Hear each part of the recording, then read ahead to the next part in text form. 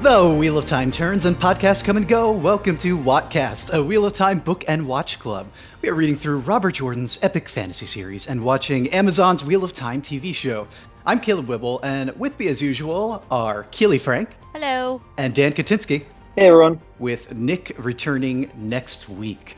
You can find us at wattcast.net and support the show at patreon.com/wattcast. Your support does mean a lot, whether it's monetary or in the form of 5-star reviews on Apple Podcasts or your podcast platform of choice, which make an incredible difference in helping other people find the show. And you can find us all at wattcast.net at any time, which I already said, so ignore me. Email us questions, comments, and corrections via contact@wattcast.net and the subject line questions. We'll answer them here on the show. Like, for instance, Caleb, why didn't you write the introductory spiel for this week so you wouldn't just be bumbling around in it trying to do it from memory? Today, we're continuing our read of Book 3 of the series, The Dragon Reborn, a hefty chunk of chapters 16 to 25. In which Elaine, Egwene, and Nynaeve process their Dark Friend hunting mission given to them by the Amyrlin Seat. Gawain and Galad are trying to figure out what's been going on with Elaine. Nynaeve chases them off, and as they bring Elaine in on the plan, Elaida shows up, and she's doing her usual butting her nose into everything deal, and kind of expressing her anger with Elaine for basically, to hear Elaida put it, and Varen for that matter, endangering a political relationship that the White Tower has had with Andor for a very, very long time, since like shortly after the Trolloc Wars, I think. And we're starting to learn all the ramifications of the misadventure that they had last book when they were kidnapped by Liandrin, and then sold into slavery to the Shan-Shan. Beyond what it meant for Egwene, and then for Nynaeve and Elaine, is just having all these ripple effects throughout the tower. I don't know if this is where we learned that, but we have recently learned that the 13 Black Aja escaped the tower in self-imposed exile. Although we will have the speculation later in these chapters from Egwene and Nynaeve that is too convenient a number and too convenient to spread of them, and that there are perhaps more still within the tower. Anyway, we move on to the healing of Mat. Finally, the Amyrlin does go through with it. A circle of Aes Sedai led by Swan manage with great difficulty to break Mat's link to the Shadar Logoth dagger. Mat awakes from strange dreams of Manetheren and is sort of like really, really wasted away, vigorously hungry. Gets a visit from the Amyrlin Seat and the Keeper, learning that he is basically soft imprisoned / honored guest at the tower until further notice because he's linked to the Horn. And they explain the situation that he will remain linked to the Horn until he is dead, and they can't afford that. They can't afford that power falling over to the Shadow. Mat is then visited by Selene, aka Lanfear, aka the possibly most powerful Forsaken, who has been all over the place offering our ta'veren visions of glory if they cooperate. And she sort of tells she offers Mat the ultimatum to, join up with me, work with me and for me, and I'll tell you exactly what's going on and keep you apprised of the situation and what you can get from me. But the Aes Sedai are just going to use you for their own ends, and they're not going to tell you nearly everything. And then Mat sort of uses some of that information he gets from Selene to dig additional information out of the Amyrlin, like the fact that his dad came looking for him at the tower. And he sort of prized that confirmation from the Amyrlin, who doesn't mention that Rand's dad, Tam Malthor, was also here. Anyway, moving on to the next set of chapters. Whoa, boy, there is so much that we learned in the course of these chapters, and so much that seems like it'll have big ripple effects on the plot and what we have learned before. We get answers. We learned from Varen Sedai in her Brown Aja study about Teleran Riyadh, the world of dreams, and more about Egwene's potential ability as a dreamer. Varen gives her a list of Black Aja sisters to investigate, the ones who left with Liandrin, but she also gives Egwene this dream ter'angreal, this ring that will allow her to more easily access this world of dreams that is real in its own way and seems to be potentially an alternate dimension or reality tied to the Guide Stones in some way, though we're not really sure how. Egwene is summoned in a huge rush for her accepted test. All of a sudden, she goes through her series of tests, like Nynaeve, in which she's confronted with other lives. And once again, things go wrong the way they're not supposed to with the test, but much worse this time. And it's Alanna who senses something is off with the rings, with the arches, before Egwene even goes in. And the others, especially Elaida, kind of shut her down. It's like, this is happening or it's not happening. Elaida is not happy about Egwene being raised to accept him. But Egwene makes it through and then talks with Alanna about what it means to be Green Aja and discovering that they are the Battle Aja who prepare for Tarmon Gai'dan. Meanwhile, Mat wakes up, sort of escapes the tower a little bit to explore the tower grounds, finds out he's not getting anywhere off the island. Everyone is under strict instructions not to let him through. He has a duel with Gawain and Galad, who are overconfident in their swordsmanship abilities, and lose this duel to an extremely sick farmer with a stick, which is humiliating for them. And we sort of see Mat kind of leading on this luck of his, but also the skill that he's cultivated from his dad, and potentially some other things going on with, again, like fleeting images of Manetheren in his mind, and these other voices and identities that seem to be pushing their way more strongly into him now.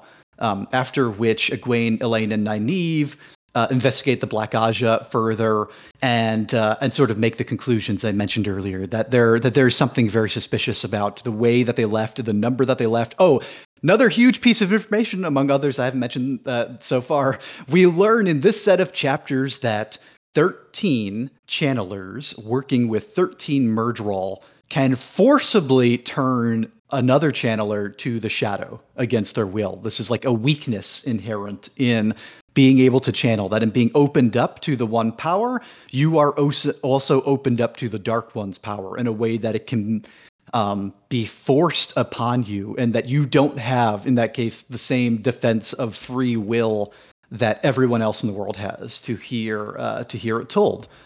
That was a long and meandering summary, but it gets us there.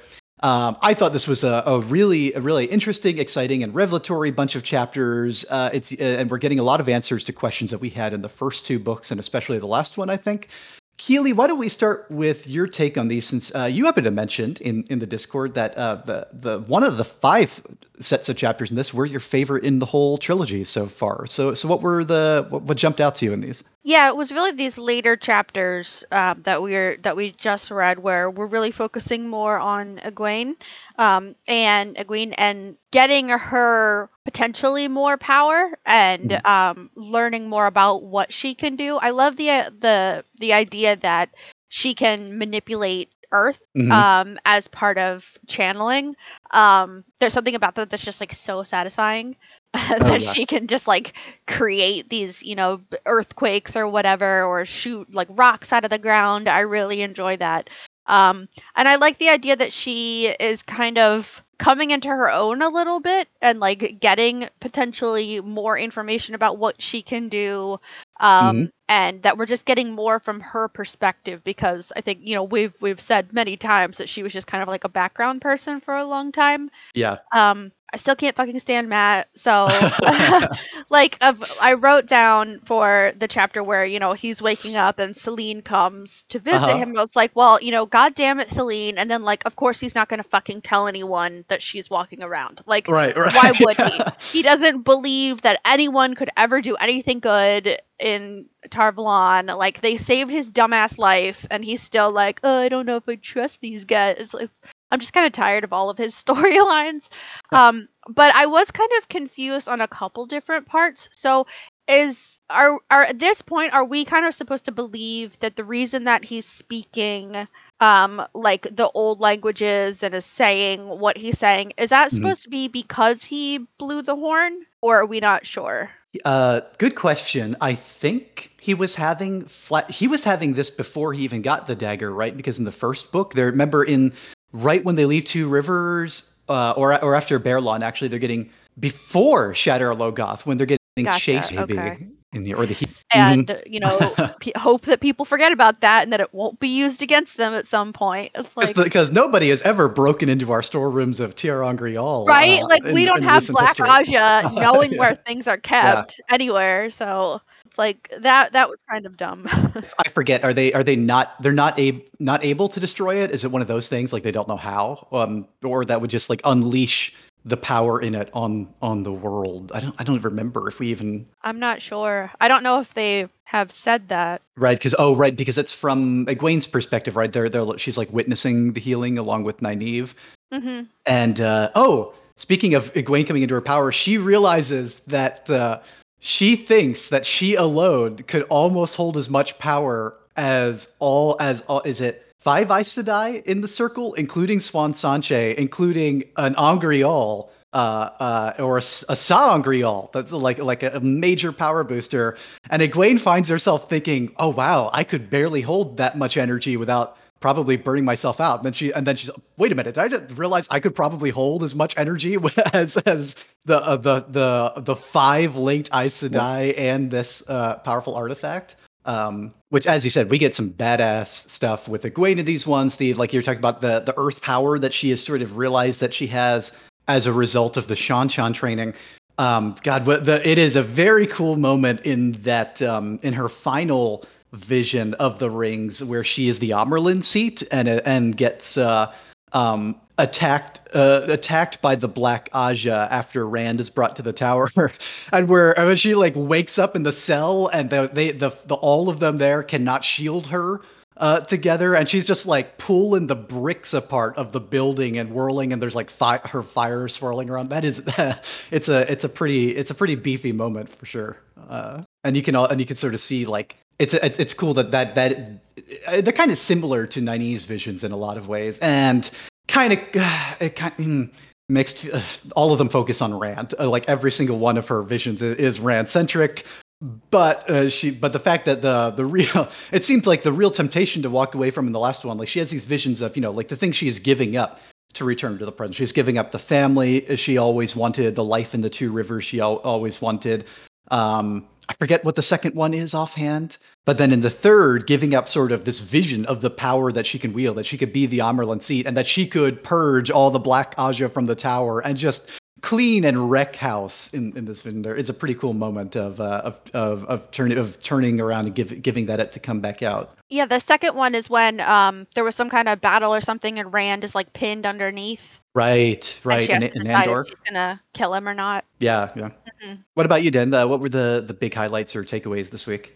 What you guys had mentioned with the dream sequence, and I am glad Egwene's finally getting her moment in the spotlight. We've joked a lot about how they've just really pushed her character aside. I think Nynaeve gets too much of the spotlight all the time, and it was really starting to feel like Egwene was like a lesser version. And I think we're starting to see some personality develop, some differences there. She's growing into her own, and I'm really liking the way her direction is. I like the idea of showing what a potential future could be like for her. That was a smart move in terms of her development, because I think up to now it's been hard to really envision where Egwene could grow into. So I think the climax of the last book and this have me really rooting for her and thinking that she's potentially going to be one of my favorite characters out of the main cast. I thought we got some really cool visuals. I like that she gets to be a badass. I like that Jordan finally lets her like release and kind of show that she is super powerful and has some raw aggressive energy that Nynaeve might not even be capable of or in the same capacity. And I like that he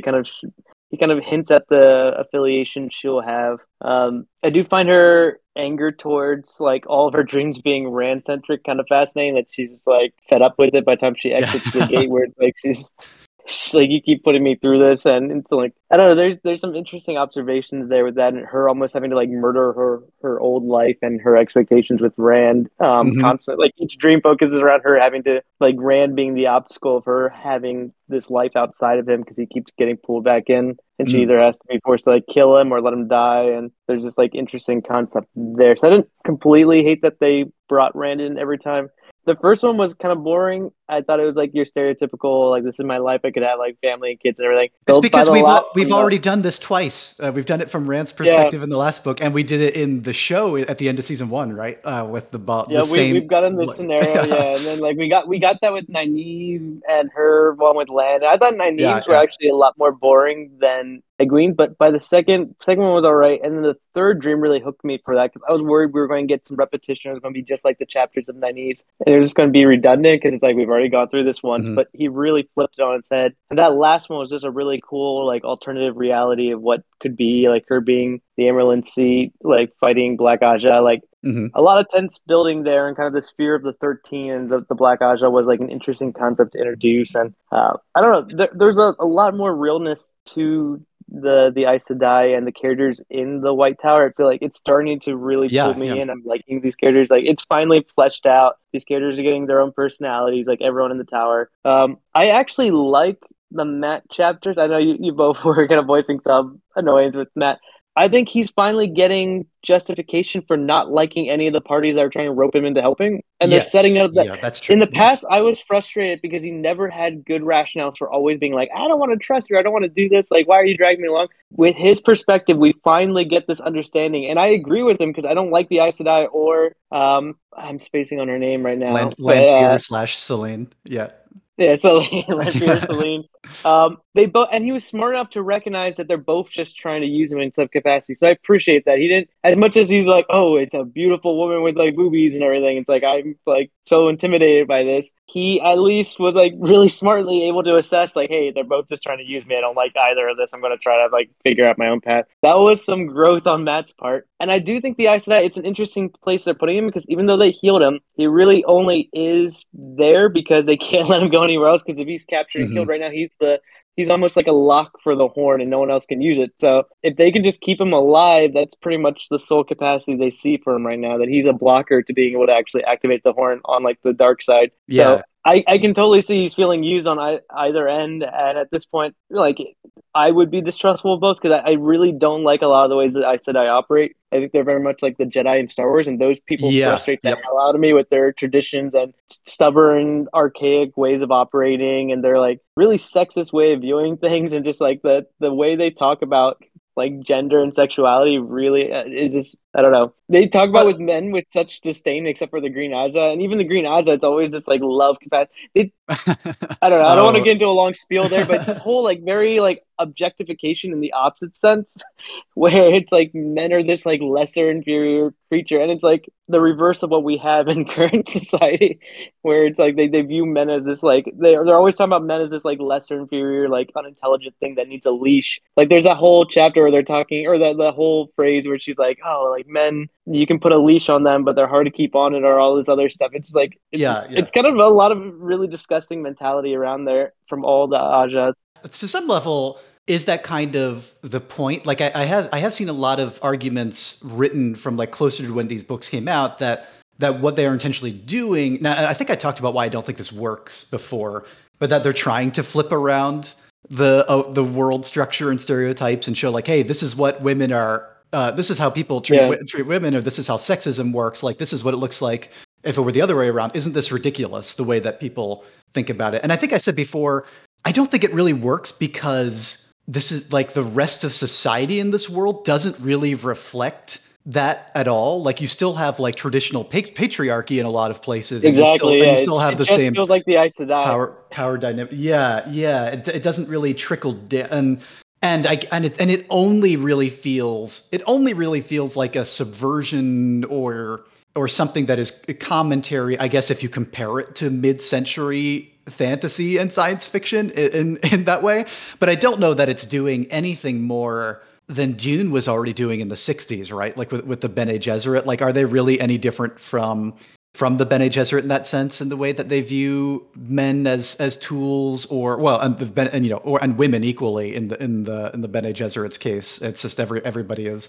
Honestly, it just feels like Jordan at this point just picked from like a list of stereotypes. Because Mhm. even though, like, yeah, some of the women are like hypersexualizing the men, and then also saying like, oh, you have to keep them on a leash, and like that's stupid bullshit. The men are doing the same. Like Yeah, yeah, they're exactly. Yeah. still doing that every fucking chance they get. Like literally, Min gave Perrin a prophecy, like fucking stay away from this really gorgeous woman. He's like, why would I stay away from a hot woman? Well, fuck you. That's why. So it feels kind of like, just falling into that lazy stereotype type like kind of traps, and then maybe trying to be kind of like I don't know, like trying to make some kind of commentary, but it's not working because Mhm. yeah, there's a lot of women in power, but everyone views them as not trustworthy and like a raging bitch. So like Right. it Yep. doesn't Exactly. Yeah. it's not really working. But Yeah. It just sort of winds up yeah. reflecting the 80s and 80s pop culture in some ways. It seems like and just the general attitudes of Mhm. it's the same old like men are from Mars, women are from Venus. Like here's all the Yeah. the ways to paint them as these different species that just can't understand each other. If only Rand Only were Rand. here. Yeah. Oh my god. Yeah. And well, and back to like Matt, the overall kind of like the chapters. I enjoyed it. Felt very much like a Harry Potter, or like one of those like high school, or just like those moments where I like the dynamic of Mhm. somebody coming in who seems weaker and they're getting picked on, and there's like these jocks. I like that scenario. It's such a fun little trope. It's like you have the jocks. They're like, oh yeah, we can beat you up, and then they win that, or have like the underdog has like some kind of secret move or way of Yeah, operating and has yeah. a little confidence and comes in. I enjoy that dynamic. It doesn't fully feel earned because I don't remember Matt doing a lot of training. And so he's like, oh, my dad was the best with a quarterstaff. I don't remember him doing a lot of actual fighting or that being mentioned before. So it feels a little bit unearned that Matt, I thought he was going to get his ass whooped. So him winning, I would I go don't know if back that to fully some of worked those for me. sequences when they leave the two rivers and Lan is training them and he's already like super impressed with their archery skills and the fighting they do with the Trollocs. I think that was set up a lot in that book, but then Matt has spent almost 2 books of worth of material Yeah. being sick and delirious and right, so it's been a I say while. he looked like a corpse that couldn't do anything. So it feels the rebound almost feels Yeah, yeah. too soon. It's like he's this Uh-huh. walking corpse, and somehow he bests two of like the jockiest, like strongest Yes, yeah. trainees for the Warriors. And like Even it's though he can fun, barely but I'm like stand I don't know up, if it's and it's just yeah. I feel like in I'm sure the show version will, and I feel like there's some kind of dark magic being attached to this a little bit. Like I don't Mhm. know for sure, but they've almost made it feel like the dagger has had some lingering effect on him, or there's like some Yeah, insidious yeah. power that he draws from. And like they've definitely hinted at this luck mechanic that Matt's been kind of associated with for a long time now. So there's like elements they're playing with there, and I feel like the show, this is a chance for the show to kind of lean into that more and have Yeah. more of an obvious like connection to that, and he kind of bests them with this ability or dark power he's gained over his travels. But I don't know. It was fun regardless. I thought it was like him betting and kind of having the confidence there and getting to do more than just bumble around making stupid jokes or being completely sick is like a Yeah. refreshing change for Matt. So I can see some improvement with this character already happening. So hopefully that keeps up a little bit because he's up to this point. There's been no personality that or any moments with Matt that I've actually Mhm. liked. So fingers fingers crossed for some more Yeah, it was all introspective show moments with Matt Matt. that was good. Yeah. Okay, so and then my last thing I think from the overall like overview of the chapters, it kind of bothers me. I know Selene is supposed to be super powerful. It's kind of Mhm. bothering me that she's just chilling in the White Tower and nobody's like her power aura. I don't know. I'm so used to shows having like auras or like you Mhm. can sense dark or positive energy from the other magic wielders. It feels very bizarre to me that she's just chilling in the White Tower and like wandering around, like talking to people and interacting. And somehow the Emerald Seat can't, or like any of the powerful Ajak can't sense this at all. She's Well, able to like she mask knows her how presence. to shield it, yeah, to mask it. She talked It about that seems in super hard to be Fallout. shielding it within like the headquarters of like she's just like walking around and like Yeah. loudly, loudly, I'm going to be like affecting things from in the tower, and everyone's on high alert. So the fact she's Mhm. able to do this just feels very Well, implausible to me. we had her lines where she really does think of them as children, like who barely know how to use the one power and are just like have no idea what they're doing. She thinks like she gets so Is her angry and power level insulted. that? Is that her power level that much? Is the chasm between her and the Aes Sedai that large though? I think maybe not just well, if you know, I think she's very arrogant, so there's her perspective in there, but it's also the knowledge chasm that is huge. Like the things that she knows how to do that they have long lost and haven't had a clue. She's alluded to that. And the Aes Sedai are always alluding to the fact, well, we've lost this ability. Nobody's been able to do this since, you know, the Age of Legends or before the Trolloc Wars. Like they don't even know how to make anything. Like they don't know how to make Tir Angrial or Angrial or Sangreal, which used to just be like a commonplace thing for them. And you know, we've seen before, Lanfear comes from the time when people were flying spaceships around, like in the hyper futurist cities, right? So she sort of That's has fair. that She has that sort of arrogant, oh, these are just like primitives kind of attitude going to them as well. She sees herself that makes a as, lot more sense. And yeah, I forgot about the sci-fi aspect that she comes from more of like a future state of the world, and that it's been reset to a more primitive, like medieval fantasy era. and the tower we even get from Egwene's perspective mentioning is like increasingly empty. All these halls and all these rooms that used to be full of Aes Sedai, that they're just so far under capacity with their diminishing numbers. It has almost that like, people playing around in a ruin kind of feel you could see for someone like Lanfear coming back to it. Speaking of Egwene, like sitting here thinking about like what also did I like so much? I like that the third kind of like thingy that she had to go through, the third arch, she realized as the Amerlin seat that she was green. Like she would have been green Aja. So then when she comes out and there's a green Aja near her, she's like, tell me about being green.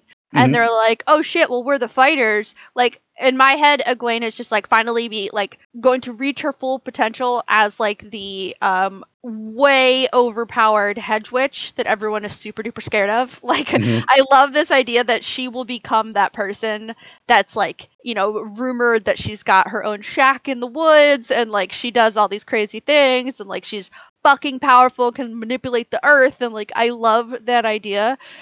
So maybe that's also why I'm enjoying her so much. But also, as much as I hate dream sequences, I really love this idea that they've introduced of how, there's all of these different worlds, kind of universes happening at the same time, but within them is like one dream universe. And so that connects them all overlapping. Yeah, and so they're thinking that all of the Terangrial and stuff that Leandrin stole have to do with like accessing that universe or whatever. Like that's what they were hinting at.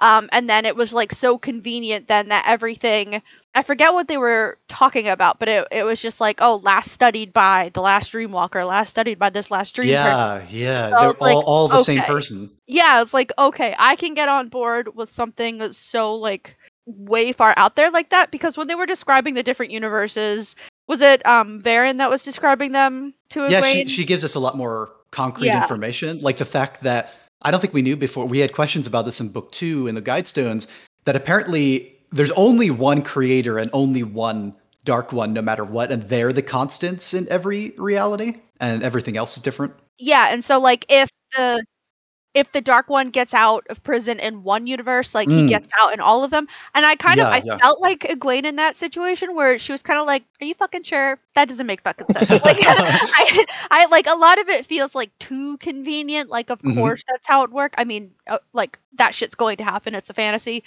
But I think I'm appreciating more that like she is questioning shit and like taking note of things and like realizing that like this stuff is way more complex than I think any of them realized. And so I like that it's now become this almost like Egwene is almost like this Nancy Drew character where she's trying to like figure out like, well, why does this person have this motive? Why did they say that? Why did they do that?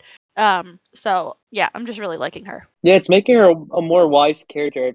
It's causing her to be more self-aware and also assessing why others are doing the things they're doing, which is something a lot of these characters, like the primary like teen cast, hasn't been doing. So it's nice that it's like learning like to assess why people are asking things of you or what they're telling you might not be all the facts, and it's like this gradual learning process with her. It's also making her a little more paranoid, so that has like ramifications down the road, but it's interesting seeing her thought process grow and her becoming wise and catching up to Nynaeve in terms of the way she's almost viewing situations more intelligently now than the wisdom has been. And that's interesting to me because up to this point I think she's always viewed herself as a child, always followed Nynaeve's footsteps, and now she's recognizing Nynaeve has a lot of negative traits as well, with like her anger and constant like jumping to conclusions or being very like brash or things. It's like Nynaeve has those traits and Egwene doesn't, so there's a lot of capacity for her to grow into a better leader than Nynaeve is in some regards, because she's more level-headed.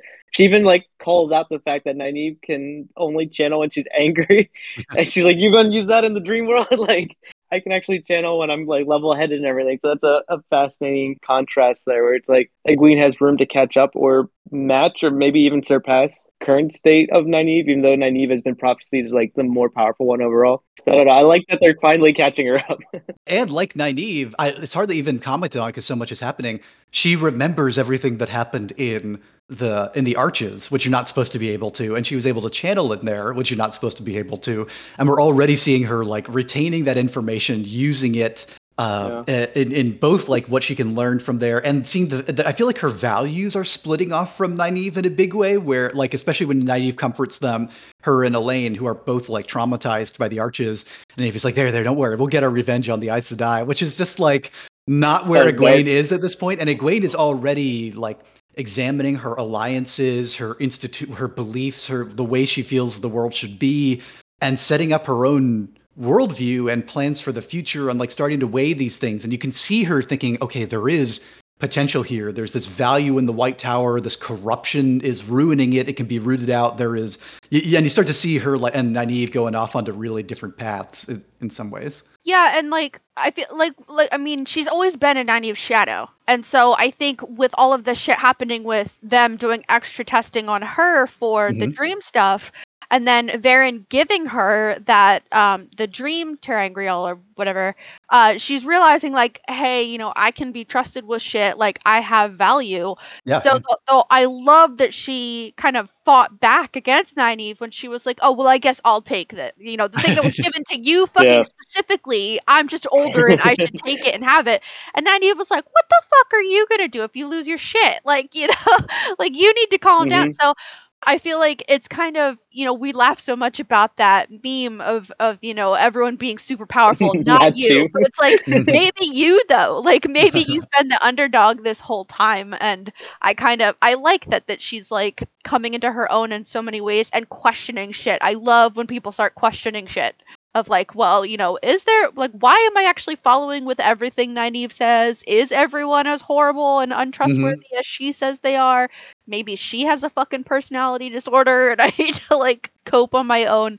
So I'm just really enjoying, you know, all of this. But so she had that ring in her shit when she was going through the arches, and then something happened where like I forget the name of the green. Alana. Egwene didn't take the ring in though. She left it with her. No, but yeah, like she left it in the room. And so when she comes into the room, then that's when Alana's like, something's weird. So I thought, didn't they say before about the ring that like this has happened one time before or something, and there was some kind of connection with ter'angreal together, Yeah.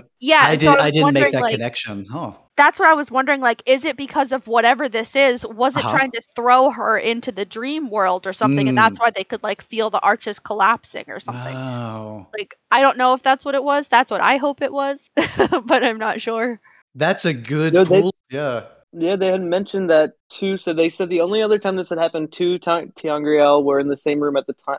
So I think the issue was Egwene wasn't supposed to have the ter'angreal with her, and they forced her to do that before she go back or change or put anything down. So she had the papers and the ring, and they've strongly implied those were activating together. And I think they even make a comment about the ring heating up or something, but they're saying the ter'angreal melted when the two were together and activated, like when the gates were activated. So it's like they were strongly implying that they didn't realize why. And like, what's the name of the green Aja that was going to punish herself doing the dishes? She was like all up in arms. Alana was like worried about it, thinking it was her fault and everything. And then that was when Egwene, and they're explaining what had happened. The only other time it happened, that's when Egwene, I think, put together the two and two, that it was like her fault that had happened. So she was like really trying to brush it off, and on top of not wanting to be like monitored at all, I think she realized then that connection probably had messed up the portal. Yeah, because if you've got these rings that transport you to alternate worlds or realities, which at this point I am pretty thoroughly convinced that's what this does. I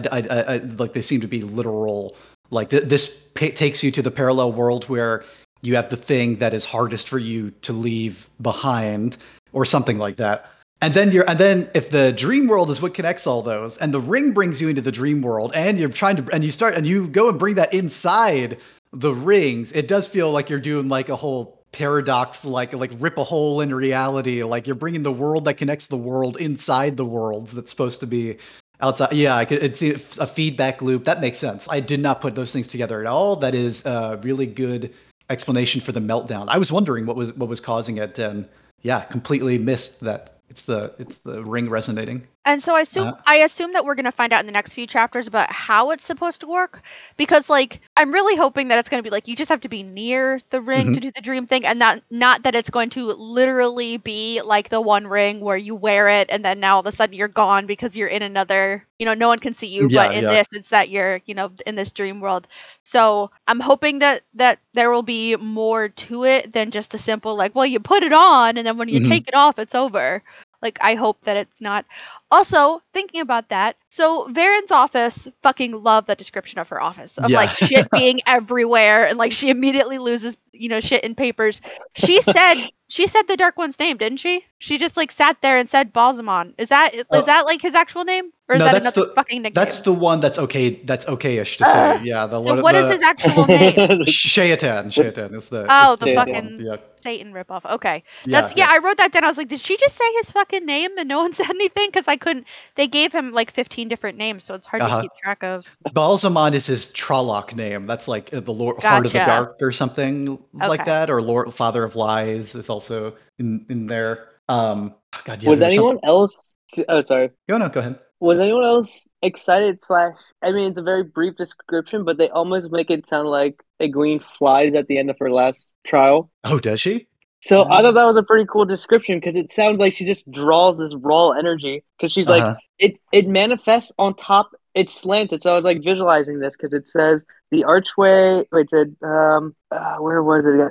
They're on top of or on the tower top, tilted to sit flat against the sloping tiles. So it's like it's kind of tilted. It's not like a flat archway. So it's like she's staring up at it. It's on top of the tiles of the tower, and she can like see into it because it's like perpendicular to the tiles because they're saying it was like sitting straight up on them. And then she sees that it's like rippling there, and then it's like with a scream of rage of loss, Egwene threw herself at the arch as it shimmered like a heated haze. She almost wished she would have missed and plunged to her death, implying that she like flew up there though, or like was like flying up. So I was like, oh, is she like doing a giant like Jedi leap, or is she like flying to the archway to get through it? And did she achieve that power by the time she became like the Amyrlin seat? So I don't know. I thought that was pretty interesting. I was like, is she flying at the end of her vision? Is that showing like the last glimpse of her raw power she has in this like adult state? I don't know. It's hard. It's like there's a lot going on visually in that passage out on the rooftops, and I sort of just pictured her jumping from one set of roof tiles to another. But yeah. Oh, downwards. Oh, is she when she comes out? Is she at the top of the tower? Because I thought she was down in the courtyard at the end of the courtyard, or is she staring down at the procession? I think it was hard for me geographically to place it because I thought she had entered the courtyard and then was staring up. But you're right, she might have been in a tower. Yeah, she climbs up and climbs out onto a sloping tower top. Is looking over a court, like the Trader's Court, where they do the gentlings. Oh, so she might have been jumping down. I was like visualizing it. She had looked up or something, and there's so depending on the angle, I could have misinterpreted it. And she's saying plunged to her death. So what you're describing then, it sounds like she saw it on a lower level of the roof and then jumped into it, and she was wishing she had like missed it almost. Yeah, that's a good catch though, because no matter what happened, I think it goes to show like how fucking chaotic that scene was. That all of us are like, wait, what the fuck just happened? Because I I felt just like anxiety reading that. I didn't necessarily pay attention to like where she was in the mix of everything else. So like you saying like reading where she's like, oh, I wish I would have plunged to my death. Like that's like the first time my brain is registering like, well, why the fuck would she have plunged to her death if she just walked through it? So that's a good catch. We also get mentioned in several times in these chapters, including in this dream about Balefire, and people bringing it up as this like really dangerous power. And one of the Terran stolen by the Black Aja produces Balefire, whatever that is, and everybody seems terrified of it. And there's like all these like underlined warnings. She can do Balefire though, and she doesn't. Yeah. She's her. It's interesting because she's like, I can do Balefire. It would destroy too much of this courtyard or whatever. Yeah.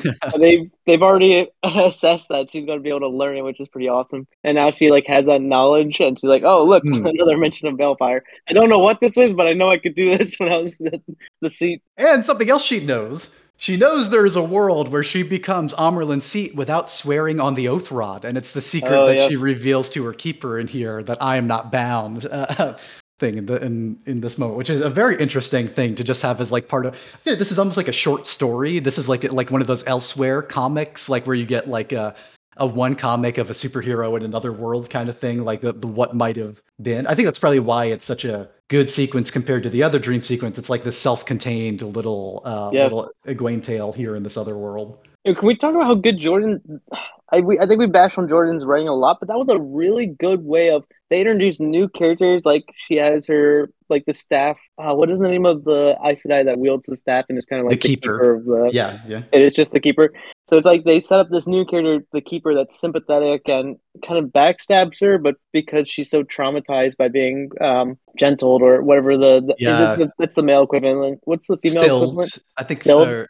So she's stilled, and then she's like given no other choice, and it's really dark having the 13 that betray her. And it's just like you said, it's a full short story, introduces new characters, levels up Egwene, but makes you very familiar with what's going on. It eases you all into it, and it gets very chaotic. But it's really well written for like not even being a full chapter because it's 1 of 3. I don't know. It was really well done. So far, I think that's the most impressive writing he's done in terms of setting up a whole new environment, a character well into the future, and then also introducing new characters all in the span of like less than a chapter. Yeah, and I like that they make her catch on really fast to the numbers of things. So, we know now that the number 13 is like really specific. But how are the Dark Fronts supposed to be able to get at the people that can channel? Like, I don't fully understand how. Is it like when you channel, you like open yourself up and they can like travel through the magic, or like I don't really understand. Yeah, and that's what they're saying. That we don't get all we know is that it's like 13 channelers channeling through 13 Murdral who are connected to the Dark One. And I guess it opens access to your soul, and your soul can be changed, your will can be changed, your desires can be changed. And I think I don't know if Jordan, we know from the first book, like, Baalsmon is trying to turn Rand. And then in book 2, or book 1 and 2, we get a lot of Baalsmon being like, oh, it's whatever. If you die, I can still get you. Like you'll be mine, your soul. I'd rather have you alive. You're more useful to them. And in book 2, he hints like, okay, enough of this. If you're not going to turn willingly, then it can be done forcefully. And now we learn that there is a way to. This is, I guess, it seems like the current plan is to capture not only Rand but also the other ta'veren and possibly the Amyrlin seat and twist their souls, because your soul opens up to the one power, and then you can be changed in the same way that you're changing the world. But it's vague. So far, I don't think we know beyond there, or at least I didn't catch it. You two picked up on a lot of stuff I missed in these chapters. Well, it reminded me of the Avatar state in The Last Airbender, where in that scenario, as they opened up, they get like this force, like he turns blue and has the white eyes and everything, or she, like depending on who it is.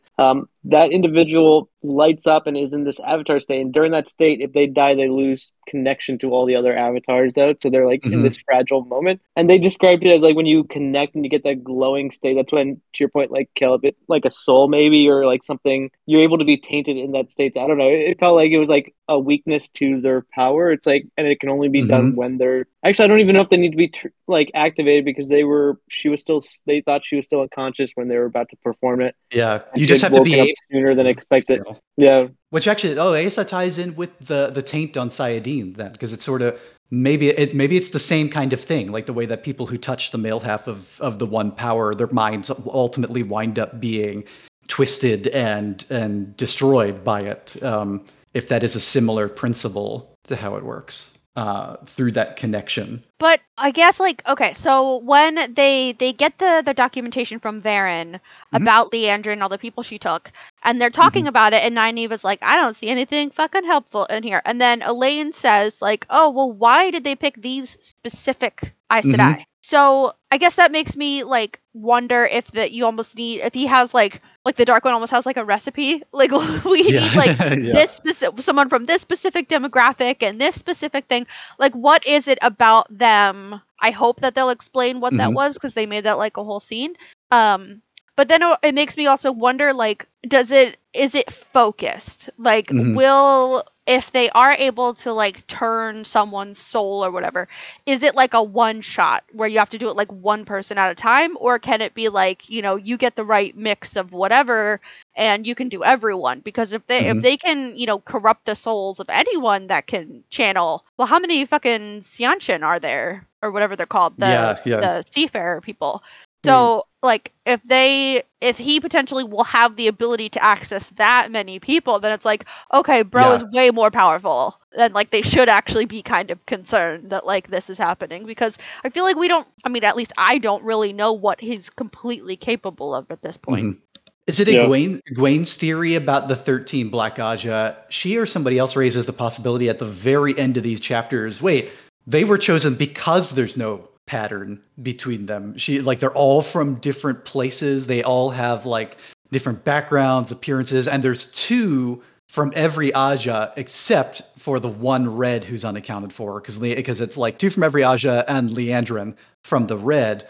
And I think it's Egwene who voices, she thinks that is done specifically because there are way more Black Aja in the tower, and they don't want anyone to have a way of knowing who they are. Like they just took as like a patternless sample, is I think the conclusion that she draws here. On top of that conclusion, kind of in the same chapter or paragraph, it's interesting that she also notices that you need 12 plus 1 to do the stilling. Mm-hmm. So it's kind of this dark connotation of this 13. Yeah. It's like you need 13 to do a lot of things, and it's this dark connotation between the power the Dark One's using is very similar to the power the Aes Sedai are using for their own defense mechanisms or ways of like keeping their society in order. You already brought it up, Dan, but I was reminded so hard of, I wonder whether these tropes were already established, but the Harry Potter connection, which we bring up about half as often as the Lord of the Rings one,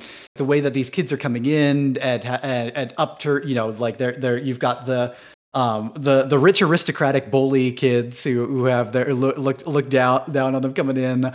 You've got Eliada, the one from the highly suspect house / Aja, who is just like constantly like I think that this is completely undeserved and you should be stripped and like put to work in the scullery for 10 years. Like really, the extent to which Eliada just is Snape in the first couple of books so far, with the same attitude and reaction to the main characters and their special treatment. And maybe there are earlier examples of this, or if there's just something in the water in the early 90s in this vision of the boarding school wizard tower, because it's the early. Rereading the Earthsea books recently, that that Magic Academy is very different and doesn't really feel anything like this in terms of the archetypes. And I mean, there's the Wizard Council thing going on, but there's a lot of very specific aspects of the White Tower, the hunt for the Dark Friends, the Ajas that feel really reminiscent of Hogwarts. And I don't think that J.K. Rowling had read Wheel of Time, that I know. As far as I know, she never come up. I don't think it's in that direct connection, but it really does seem like there's something that was in the water that they're drawing from, and I don't know what that was around that time. Because then there's other 90s fantasy books that are really heavy on this stuff too, in particular. I don't know. This is me just thinking of wondering, because it's not that obvious everyone read Lord of the Rings, and therefore you've got all these books that are constantly ripping from Lord of the Rings. It was so foundational in mid-century fantasy. What is the connection for this particular set of tropes, though, that this book is leaning into so heavily? I wonder, because I'm feeling a lot of those vibes, and yeah, that's it. I don't really have any more insight than that. Just something that I'm going to be looking out for, trying to figure out what the connection is there. I think also just that because you have that knowledge, we have that knowledge of these different universes, we're always going to find those pieces in them. Be like, well, this has been done 17 times, so what makes this one different? And I think I even wrote, I was looking for my note because I knew I wrote it down, but I wrote down chapter 22 was when it was all happening, and I literally wrote, I'll shave my fucking head if Eliada isn't a Black Aja. And then she has she sees her when she's the Emerald Seat as a Black Aja, and so some of it's it's so kind of on the nose, at least for right now. There could be bigger twists and stuff, but some of it feels so on the nose that it's kind of it's I'm rolling my eyes, it's fucking annoying, and then other stuff is it's really, really good, and Dan, you were saying those scenes were really well written, where like you felt completely immersed. And then it just kind of like, I mean, I'm always going to find something to nitpick, but it also kind of like pisses me off then that book 1 takes like 50% of the fucking book to get going, because like all of it, I have been enjoying the hell out of all of this, but like we had to slog through so much to start getting into good shit. And so it's like, give us more of the good shit, and all of this, like, you know, people being way OP and then having layers within layers, and like, I personally will shit all over this the entire time.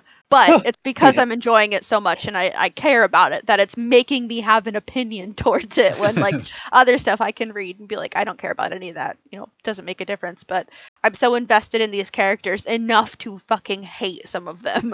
Yeah. It is odd to me when you were going through that description, Keely. I was like, it's a good point that Jordan's writing more than other authors I've read drastically improves over the span of 3 books. And it's very odd to me. You don't see that progression in a lot of series. They're usually pretty consistent in tone and narrative and style. And they often peak in book 1. Yeah, it's very odd to me, because it's like his first book is so rough, so drawn out, has so much monotonous dialogue and repetitive sceneries and storylines, and just really dull characters for a lot of it. It's just like, I don't like most of the aspects of the first book, and then second one starts to intertwine more main character perspectives and bring in more cast and kind of do more world lore and actually do more with the characters they have. And then this third one is jumping around all the time with new character perspectives. He's fleshing out his main cast. He's bringing in some interesting side characters. He's doing a lot more with them. There's more emotion. There's more than just like back and forth of the same dialogue. It almost feels like the second and now the third, mostly like second half of